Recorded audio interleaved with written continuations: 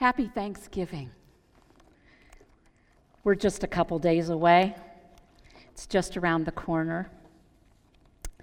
And sometimes I think we often look at Thanksgiving just a little bit backwards. We think of Thanksgiving as an opportunity to thank God for the past, for the things that He's done in our lives. But I wonder if it could become a little more part of us, maybe a mindset. Thanksgiving can become a window for which God's love shines. When I was a child, one of my favorite movies that I watched more than once was the movie Pollyanna. It's an amazing movie, and as a mom of two girls, it became part of our family library of classics. For those of you that have never seen the movie Pollyanna, it's about a little girl, 11 years old, Pollyanna Whittier, an orphan who goes to Beldingsville, Vermont to live with her wealthy but very stern Aunt Polly. Pollyanna, during her time there, she changes an entire town because she brings sunshine into everybody's lives that she touches. So I thought it would be great for us to look at a short clip this morning from Pollyanna.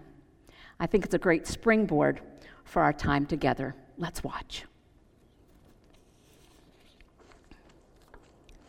Would you like someone to practice your sermon on? No, thank you, child.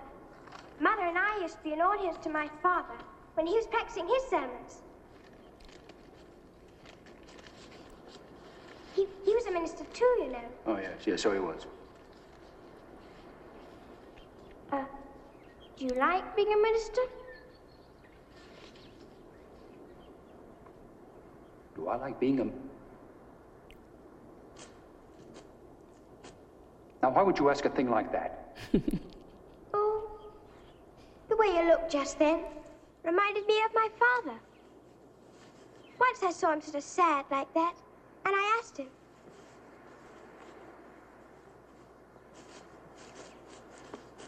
And what did he say? Said he was glad he was. But it made him sad sometimes, when he just couldn't seem to get through to his congregation. Sounds familiar. I suppose every minister of God faces the same problem. I suppose. Tell me, did your father ever solve the problem? Well, he read something one day that said helped him. In the Bible? No, just something he read someplace. He had it put on this chain. He wore it always. It's all I have of his. When you look for the bad... Ugh, it always makes me cross-eyed. May I?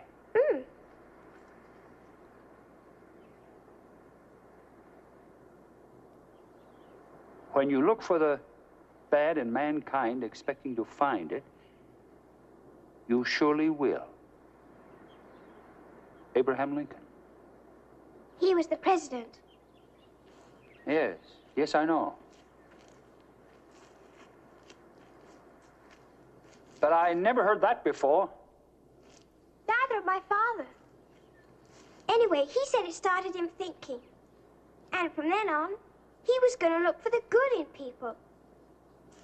That's when we both started searching for the Bible for the texts. The text? Yes, you know. My father called them the glad passages. You know, the happy ones, like, shout for joy, or be glad in the Lord. You know, like that. There are 800 happy texts. Did you know that? No, I didn't know that. Yes, well, there are. And you know, my father said, if God took the trouble to tell us 800 times to be glad and rejoice, he must have wanted us to do it. Oh, I better be going now. I'm sorry I disturbed your practicing. I'll see you later. Goodbye.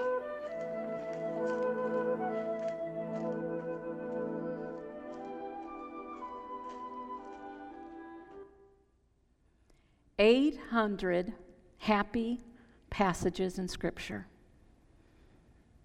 Yep, I bet God does desire us to be glad, but maybe a better word is grateful. This number's actually been challenged by the verse counters. Imagine that. They say there's probably 826. It doesn't make that much difference what the number is. It's the heart of the matter. It's our learning curve. Counting all over the world is the same. We learn to count. It's basic. It's core. It's essential for kids. It's essential for adults. Numbers are a part of our everyday life in every aspect of everything we do. When a child's born, one of the first things we do is count those fingers and toes. We count everything: money, calories, steps, heartaches, number of school days, mileage, vacation days, birthdays, days till retirement, number of Facebook friends, likes, number of followers, shares, and the list goes on and on. We count and we count and we count. An author by the name of Ann Voskamp wrote the book 1,000 Gifts. It's a great book if you've never read it. And she tells a story about her daughter Hope as she was learning to play the piano. The teacher kept emphasizing counting to keep the right beat in the song. She told her students, when you're a musician and you stop counting, it's like running around in the forest in the dark without a flashlight. Without counting, the song loses harmony. When we're a follower of Jesus and we stop counting our blessings, it's like running around in the forest on a cliff in the dark without a flashlight. Without counting our blessings, without a heart of gratitude, our lives lose the song and the light, the very beat of God's heart. Today we sang, "Count Your Many Blessings." That song was written in 1897 by Johnson Oatman Jr. It was at the age of 36 that he discovered a gift that he had for writing hymns. He spent his life writing hymns. Actually, he wrote over 5,000 hymns. The greatest problem he had is when they wanted him to put a price tag on his hymns, and he refused to charge more than $1 per hymn. He said he wanted to use his gift that God had given him for sharing the gospel of Jesus Christ. So when we sing that hymn many times, we think about a friend or somebody that's been struggling, but that's not what his intention was. The hymn was a reminder for us to take our problems and our concerns to God in prayer. Well, you know, as well as I do, that throughout Scripture, there are many, many individuals that expressed their great gratitude to the Lord. Mary, the mother of Jesus, she had the weight of being a pregnant virgin, yet she realized she was pregnant with God's Son, and she rejoiced in that blessing because she was his vessel. She chose to view her circumstances as a blessing, even though the world was telling her otherwise. Sometimes blessings come to our lives and they're not easy for us to handle, but we should be thankful nonetheless. Mary said, "My soul glorifies the Lord, and my spirit rejoices in God my Savior, for he has been mindful of this humble servant." Hannah gave thanks when she had Samuel. When we wait for a long time for a blessing and God answers it, there is a tendency within us to grab it and hold it close because we don't want it to go away. However, Hannah, she showed us deep gratitude because she dedicated the whole thing to God. When her prayers for a child were finally answered, she was faithful in dedicating Samuel to the Lord. "The Lord has filled my heart with joy. I feel strong in the Lord. I can laugh at my enemies. I'm glad because you've helped me. There's no one holy like the Lord. There's no God but you. There is no rock like our God." And then, of course, David. He lived a life of praise. He danced before the Lord in the streets as a response to a holy God. He worshiped after the death of his son. He was known for praise. No matter what season of life David found himself in, he always had a perspective of praise.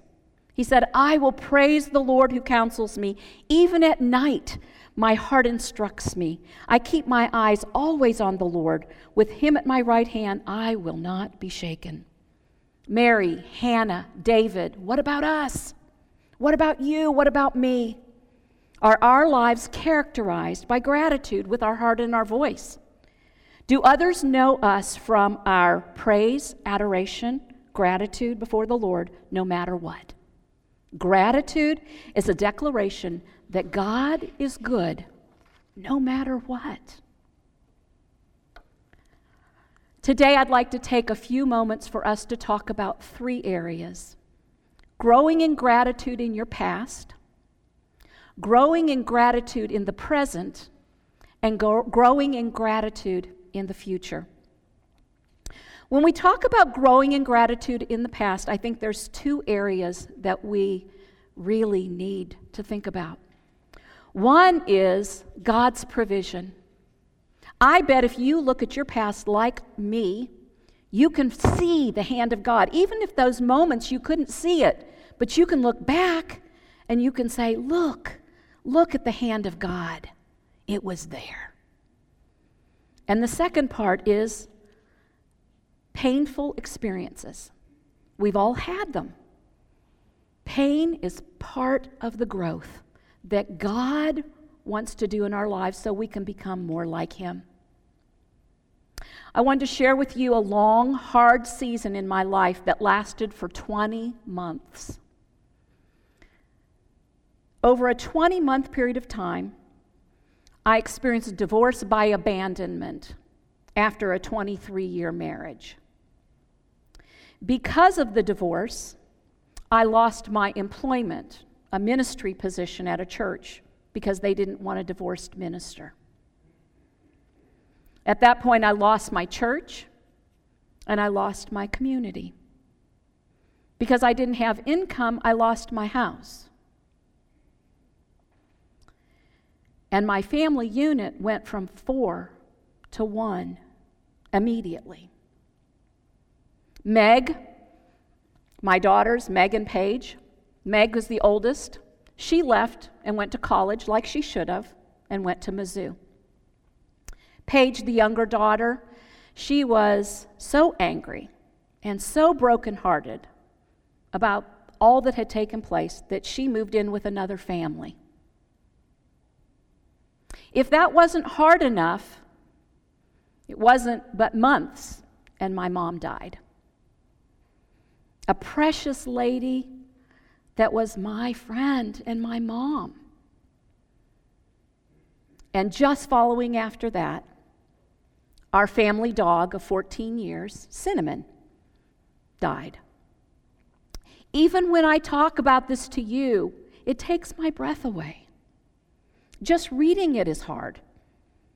It was a tough, gut-wrenching season in my life. I lost everything, or I thought I did.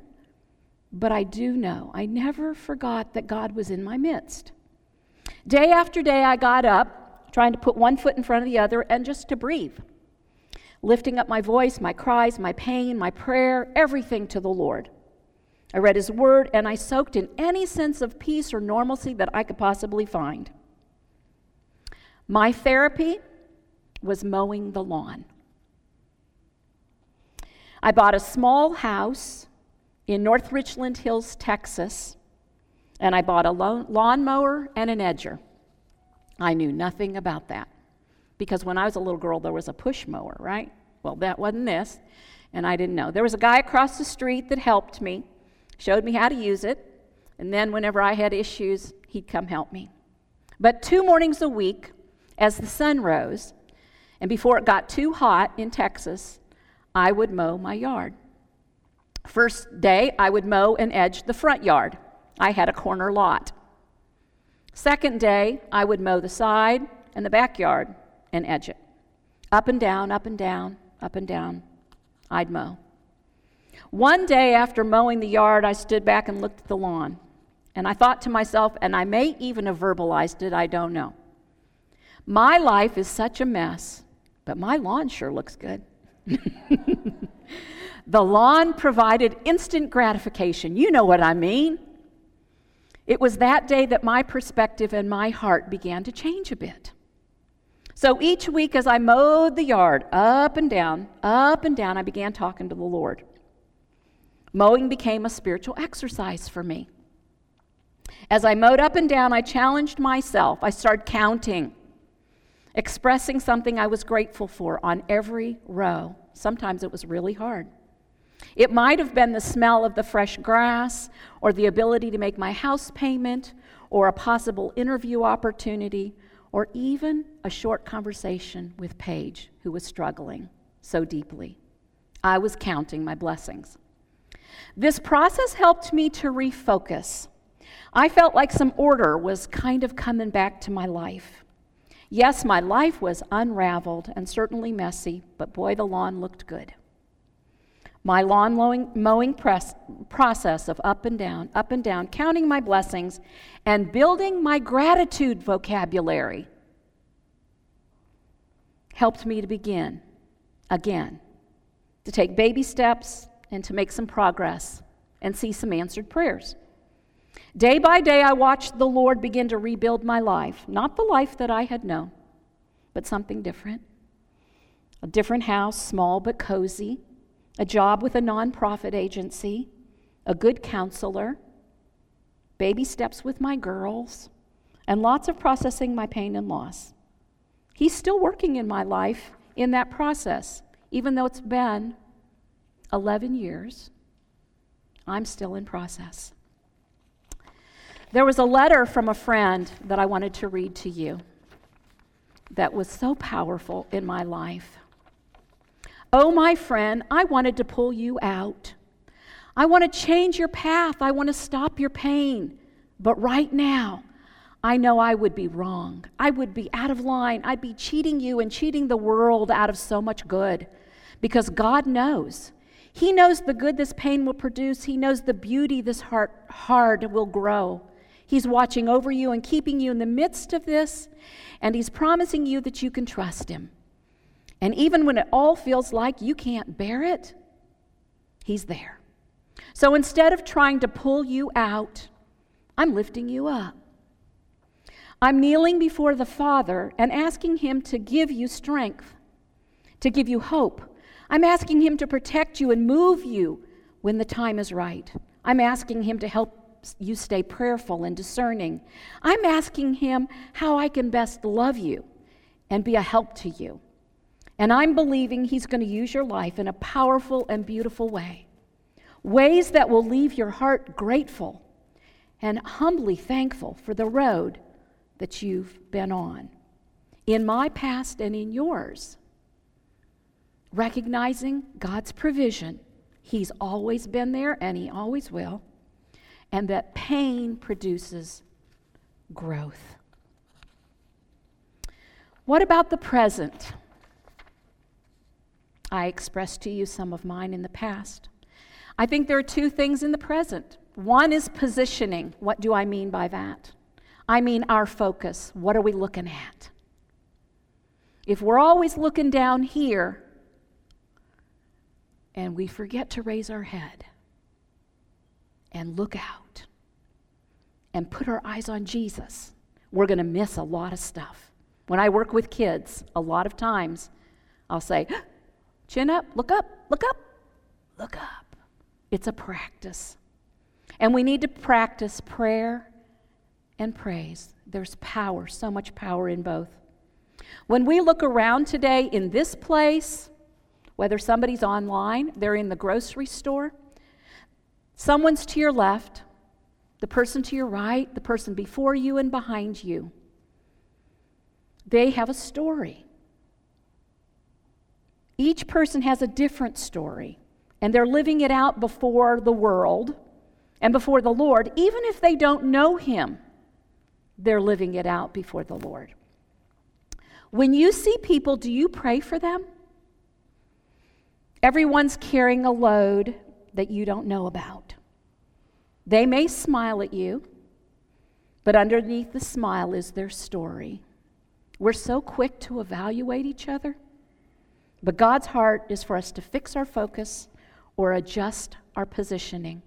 Scripture, Hebrews 12:2. Fix your eyes on Jesus, the author and finisher of your faith. Proverbs 4:25. Let your eyes look straight ahead. Fix your gaze directly before you. Galatians 6:2. Bear one another's burdens and so fulfill the law of Christ. James 5:13. Is anyone among you suffering? Let him pray. Is anyone cheerful? Let him sing praise. Addison and Emerson are going to come up right now and share an important passage of Scripture with you that I think will help us further focus.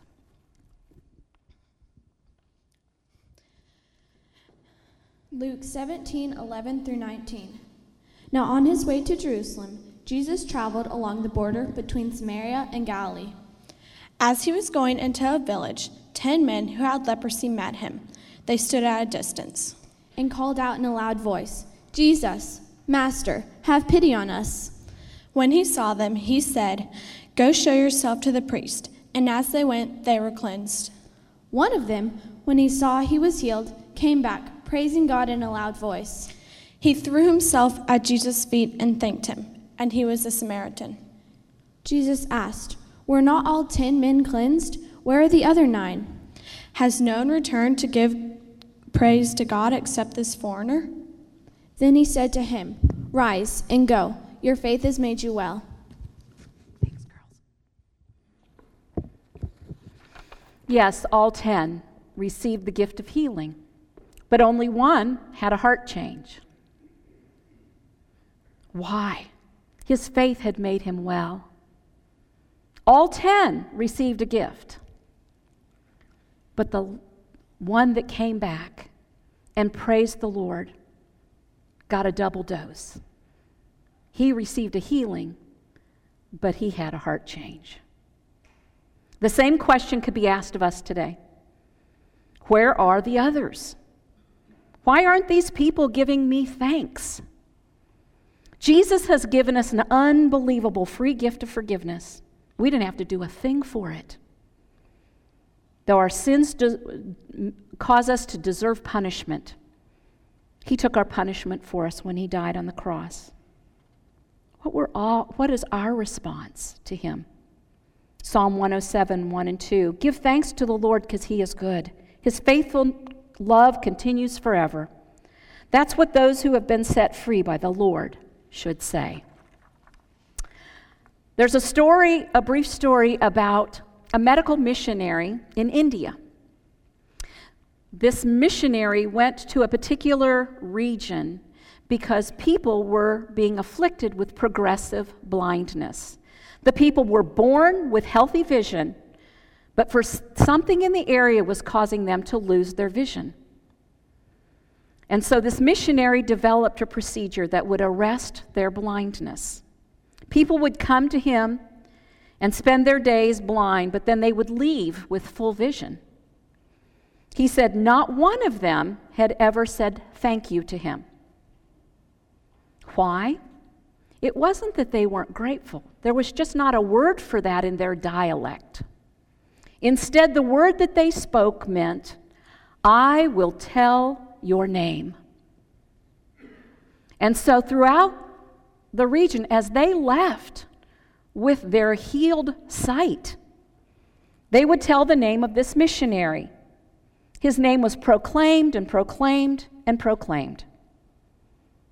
Isn't that the same with us, with God? The psalmist says, every day I will praise you and glorify your name forever. For what you've done, I will always praise you in the presence of the faithful people. And I will hope in your name, and for your name is good. I will praise you, Lord my God, with all my heart. I will glorify your name forever. Are we the ones that will say, I will tell your name? From the depths of our souls with gratitude, may we tell his name, the name of Jesus. Charles Spurgeon said it this way, let your thoughts be psalms, let your prayers be incense, and your breath praise. Finding gratitude in the future. Everyone sitting here, we have no idea as we walk from this place what that will look like. Yet, we know that God is in our midst. How can we deal with finding gratitude in something that we haven't seen? I believe it's in knowing the personality or character of God. Omnipotent, all-powerful. There's nothing that trips up God. He's powerful and He is in control. Omniscient. It means that He's all-knowing. He knows everything. Past, present, future.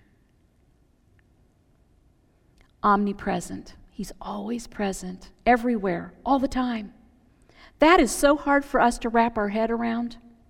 But when we know the Lord and we know His personality, His character, we can walk confidently through life into the future, knowing that He holds us and that our life is in the palm of His hand. When we know Jesus personally, we can lift our head, our heart, our voice in praise to the one that knows us, loves us, forgives us, and has a plan for our lives. I want to share this last story with you. It's probably a story that I've had for a long time that has really been meaningful to me. It's about a young man that was interviewing for an important position with a large printing company. He passed the initial interview, and he was going to meet the director for the final interview. The director saw his resume and said, "Oh, your resume is excellent." He asked him, "Young man, have you received a scholarship for school?" The guy said, "No." "It was your father who paid for your studies?" He said, "Yes." "Where's your dad work?" He said, "My father's a blacksmith." The director asked the young man to show him his hands.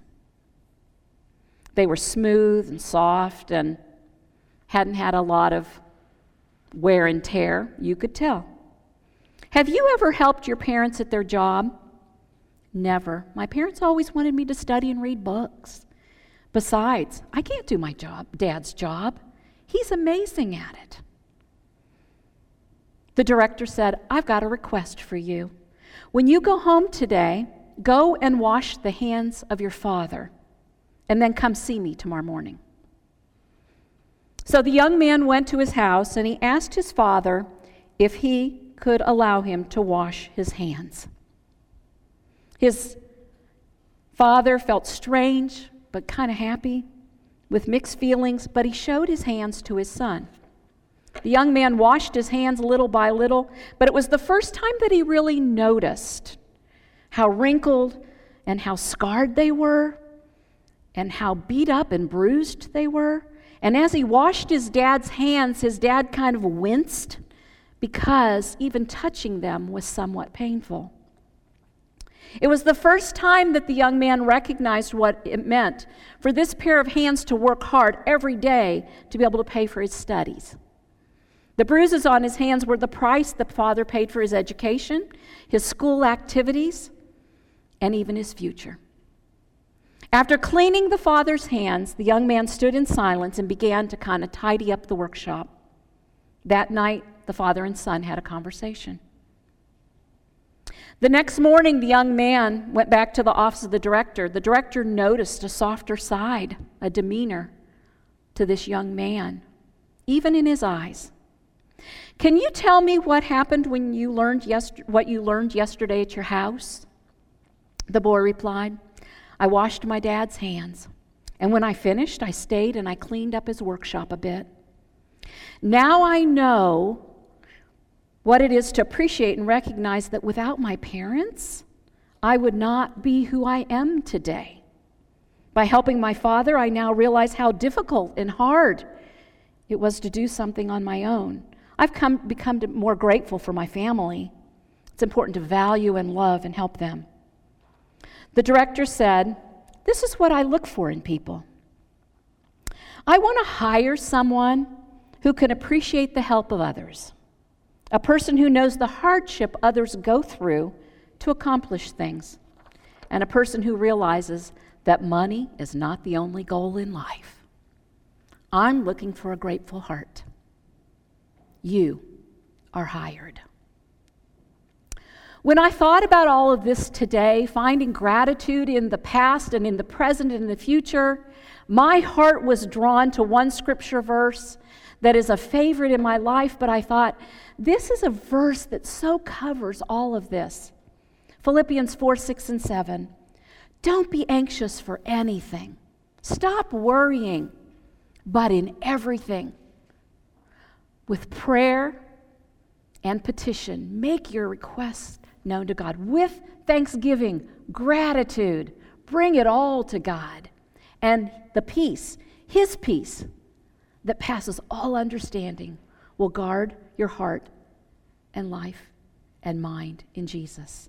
Don't be anxious about anything, but in every situation, pray.